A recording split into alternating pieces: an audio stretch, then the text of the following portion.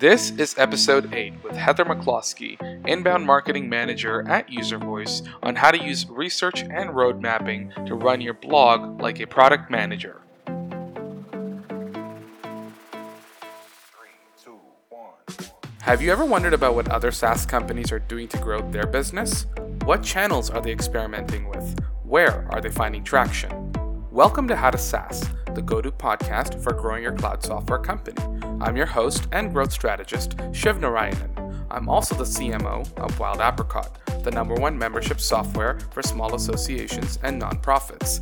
Each week, we'll bring you interviews with founders, CEOs, and growth leaders who have successfully implemented a growth strategy to help you take your cloud software company to the next level. Are you ready? Let's begin. All right, Heather, welcome to the show. How's it going? Great. How are you? Good. Thanks for being on. And so for the audience, why don't you introduce yourself, your role, and what UserVoice does, and then we'll take it from there.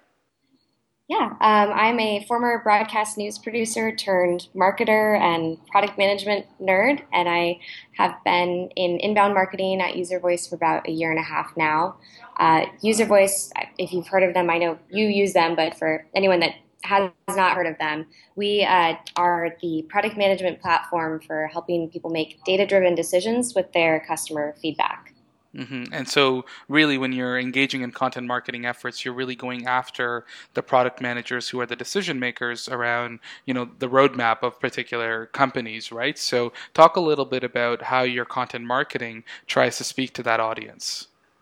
Yeah. We focus a lot of content. You mentioned roadmap, and we have a lot of content about road mapping. We like to focus on user research, customer feedback, things like that. And then there's this other element of it that is just being more productive and efficient as a product manager, helping your team succeed. So all of these things kind of come together. Mm-hmm, mm-hmm. And you mentioned the research and feedback piece. When you think about content marketing, there's really 4 key pillars, which is the creation of the content, the distribution of the content, the analytics around the performance of that content, and then the actual experience, right? And when you're talking about each of those avenues or the pillars of content marketing, research and feedback is a really critical tool to figure out how those avenues perform for you, right? So can you talk a little bit about what kind of effort goes into figuring out the biggest pain points of the product managers that you're trying to create content for? Yeah, absolutely. So I think, there's a ton of different methods you can understand who you're content marketing to and who your audience is and what their pain points are. And I'm a big advocate of just going out and talking to people. And it's really similar to being a product manager when you're trying to come up with content and understand your customers or your audience. Just the best way to talk to people or to understand them is to go out and talk to real people, like leave the office, sit down, have coffee with someone that is in your target audience, interview them, find out like what keeps them up at night, and really understand that. I found going to events has been really a great way for me to do this because I've been able to have conversations with PMs. I've been able to sit in on talks and see and really like pick up where the points of tension are, where their pain points are. And then, beyond that, because you can't leave the office all day, every day to talk to people. You would not be very productive if you did that as a content marketer. So another thing that I do is I spend a lot of time on forums, there's this great network for product managers, Product Manager Headquarters. It's a Slack channel. And, I lurk on there. I lurk on Twitter. BM has been a good source for me. I am constantly reading and digesting content that people actually in product management are producing. I'm very fortunate in that our target audience is a very active one on places like Medium. So there's a lot of people that are blogging about product management that are PMs. And then outside of that kind of that's really qualitative information. And then there's the quantitative side of it where it's okay, I know what these problems are, but how big of a problem are each of these, and how do I prioritize which problem is the biggest one for our audience, which one is annoying the most people in our audience. And so that's where things like keyword research come into play, and really using that like to help prioritize. Or there's also internal factors like, okay, our target personas, balancing like between those and figuring out which one we're focusing on at a given moment and how much to focus on them. And so there's a bunch of little pieces that come into place after the kind of research part of it. After the qualitative side of things, a bunch of things come into place that it's kind of like prioritizing your roadmap. Like we have a content roadmap, and you have to align all of these different factors in order to make the right decisions. And sometimes you also have to go, okay, well, I made this decision a quarter ago, and that's not going to work now, so we need to change things up. Right. So this idea of having a content roadmap and treating your blog kind of like a product manager, do you guys ever even use your own software to figure out what user voice customers think about user voice, to see what those pain points are coming out of from that software itself? I mean, our product team definitely uses user voice. I don't use it in content marketing, but I've definitely thought about it. I've definitely been like, I wonder if we could get people to ask questions in there, and then we would cover them on the blog. But that hasn't been something we've done. Yeah, we personally have used user voice in that way, and it's a treasure trove for content for us, and it actually makes a big difference in our content roadmap. So that's pretty cool.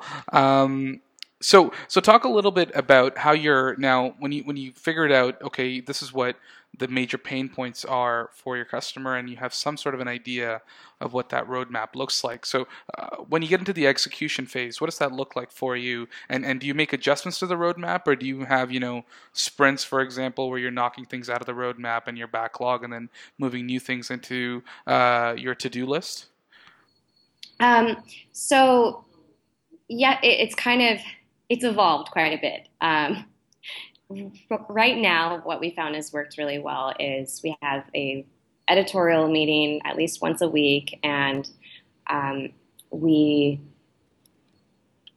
look at what we are currently working on. We like to organize things on our content roadmap in themes. So there will be like a cluster of pieces around a certain topic, perhaps roadmap prioritization or managing stakeholders, and we will work to like knock out a bunch of content around that at once and publish it, and then we'll move on to the next thing. I mean, there's a little overlap, like we're doing some kind of research and pre-production type stuff as we're completing content in one theme for the next theme. But it's evolved quite a bit. Before we weren't really doing themes as much, and we had kind of a roadmap, but it was more about meeting production goals. And less about having the actual content around a certain topic. Mm-hmm. And so the content strategy just does change often, right? That's just a reality. It's not like... Oh, yes. I mean, so you have to be really, really flexible. You have to be agile. Like you have to, if something's not working or you learn something that kind of is a game changer for you, you need to have the flexibility to move things around, because if you don't, it's going to really slow you down. It's kind of like if you plan out, say, 3 quarters worth of a content roadmap, and you have a general idea of what you're going to do, and then say your product marketing team comes to you and says, hey, we actually have new findings about who our audience is and who we're really going to focus on, and it's those findings need to be incorporated into your content. And sometimes it's hard to like let go of like these really cool developed ideas that you may have, but you have to, and you have to adjust constantly. And yeah, I'm reminded of something I think the Google's chief of Moonshots once said, which is prioritizing the roadmap based on which item will help you learn the most, because whichever thing gets you there and gets you that new piece of knowledge that you need, then you can readjust your roadmap with that new piece of information that you didn't have before, right? So it's kind of like that. You're not. The intention is not to change the roadmap, but you just end up learning a lot more along the way as you go through your strategy. Let me tell me this. So, like, how do you evaluate when to change things up or how well something is performing? Like, what are some of the metrics that you guys are looking at? So we are a very data-driven marketing team, and we have a ton of different metrics that we look at on a regular basis, pretty much daily. Um, for content specifically, I look at how stuff is. There's different aspects of it. Like I look at kind of a high level view, how many unique page views a page is getting, how long are people spending on that page? Because if they're getting to that page and just leaving, then and not reading the content, then that tells me I need to make adjustments there. I also look at things like how many CTA on a page level, how many CTA clicks are happening, and are those people ending up on a landing page, filling out that landing page, and then becoming leads? Are they converting? And when we combine those things, when we look at, okay, this page is getting a lot of views but not very many conversions, then there's a place for that we need to like adjust. Or this page has a really high conversion rate but is not getting many views. Maybe there's some like SEO we can do to help boost it. So there's a lot of like little tweaks that we do on a blog post to blog post basis, and then on kind of at a bigger picture, we look at, and this is more on the demand gen side, like what gated assets are doing really well in terms of their like lead to MQL conversion rate. That tells us if we are not only there's lead volume, and if we're attracting a lot of lead volume, but we have a really low lead to MQL conversion rate, that tells us, okay, we're attracting the wrong people.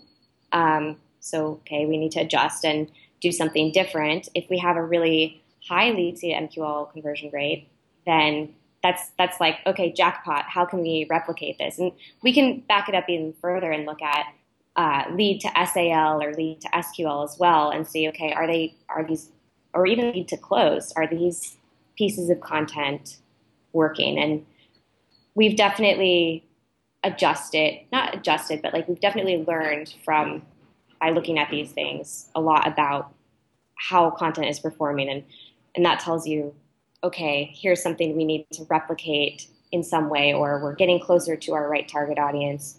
To that degree, like also a target audience, I've recently been using LinkedIn's marketing insights tool that it's like analytics, and it looks at who's going to your site or your blog, and what industry they're in, what role they're in, what kind of job functionality they are, and where they're coming from. And so stuff like that is telling me, in general, if we're trending in the right direction. Mm-hmm. And so, how closely are you working with your sales team to figure out the content that you're producing and these SQLs, MQLs, and even the close rate of the leads that are being generated from the content you're producing? Is there a lot of communication with the sales team? So we have kind of weekly meetings, or the marketing team is able to join the sales team's weekly meeting, and provide updates and have conversations about these things. Our SDR team is actually within marketing, so we have a lot of really close communication with them. We communicate on a daily basis with them, and that gives us a good idea of what's going on at all times. Right. Right. And so they're literally calling the leads as they come in, trying to qualify them for sales. So you get that feedback in real time. Yeah. That makes a lot of sense.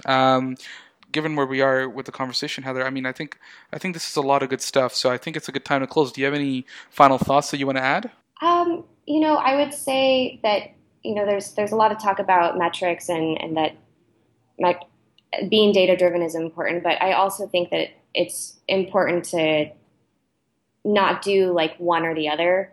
to do both, be data driven and also get outside and talk to people. That's the big takeaway that I think I've had over the past year and a half at User Voice that I've learned from this role. Seems like a good place to learn it, given the software. Yeah. That's awesome. Yeah, and just last but not least from me, I want to just show you appreciation, Heather, for doing this. A lot of great insights here, and I think we will call this episode "How to Run Your Blog Like a Product Manager" because that's what you guys are great at. So thanks for doing this. Yeah, thank you so much for having me. That's it for today's episode, guys. Thanks for listening. Please be sure to subscribe on iTunes and to check us out at www.howtosas.com, and we will see you next time.